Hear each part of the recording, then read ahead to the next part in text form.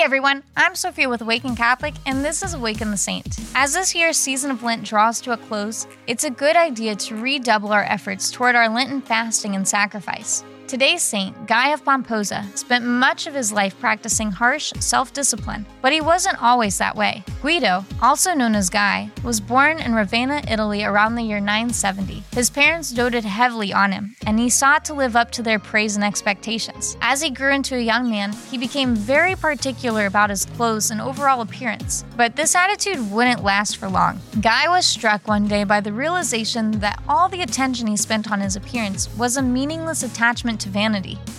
Overwhelmed with guilt at this way of living, he removed all the finery he was wearing, dressed himself in the shabbiest clothes he could get his hands on, and gave his possessions away to the poor. Paying no mind to his parents, who were horrified by this sudden transformation in their son, Guy departed his home and traveled to the Holy Land, where he became a monk. When he returned home to Ravenna, God sought the guidance of a hermit named Martin, who would help him learn to live without worldly conceits.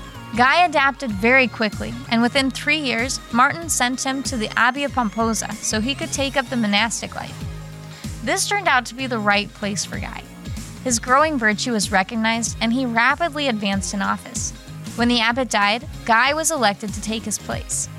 Thanks to his reputation, the monastery experienced unbelievable growth under his leadership. Seeking his guidance, many joined the abbey.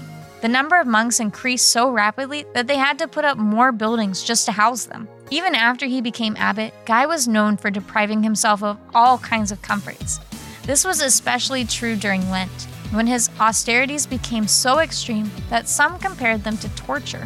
Despite how harsh he was on himself, he remained very kind toward the monks he oversaw. As he grew advanced in age, Guy retreated from society and lived quietly in a hermitage. Even in this state, he willingly answered the summons of Emperor Henry III, who wished to consult him in 1046. He never reached his destination at Piacenza, dying partway there near Parma.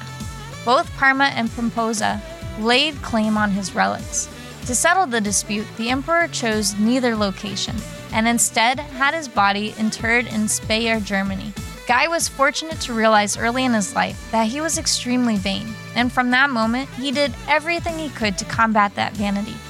Lent is an opportunity for us to do something similar, to examine ourselves, see what earthly attachments we have grown accustomed to, and set them aside, at least for a while.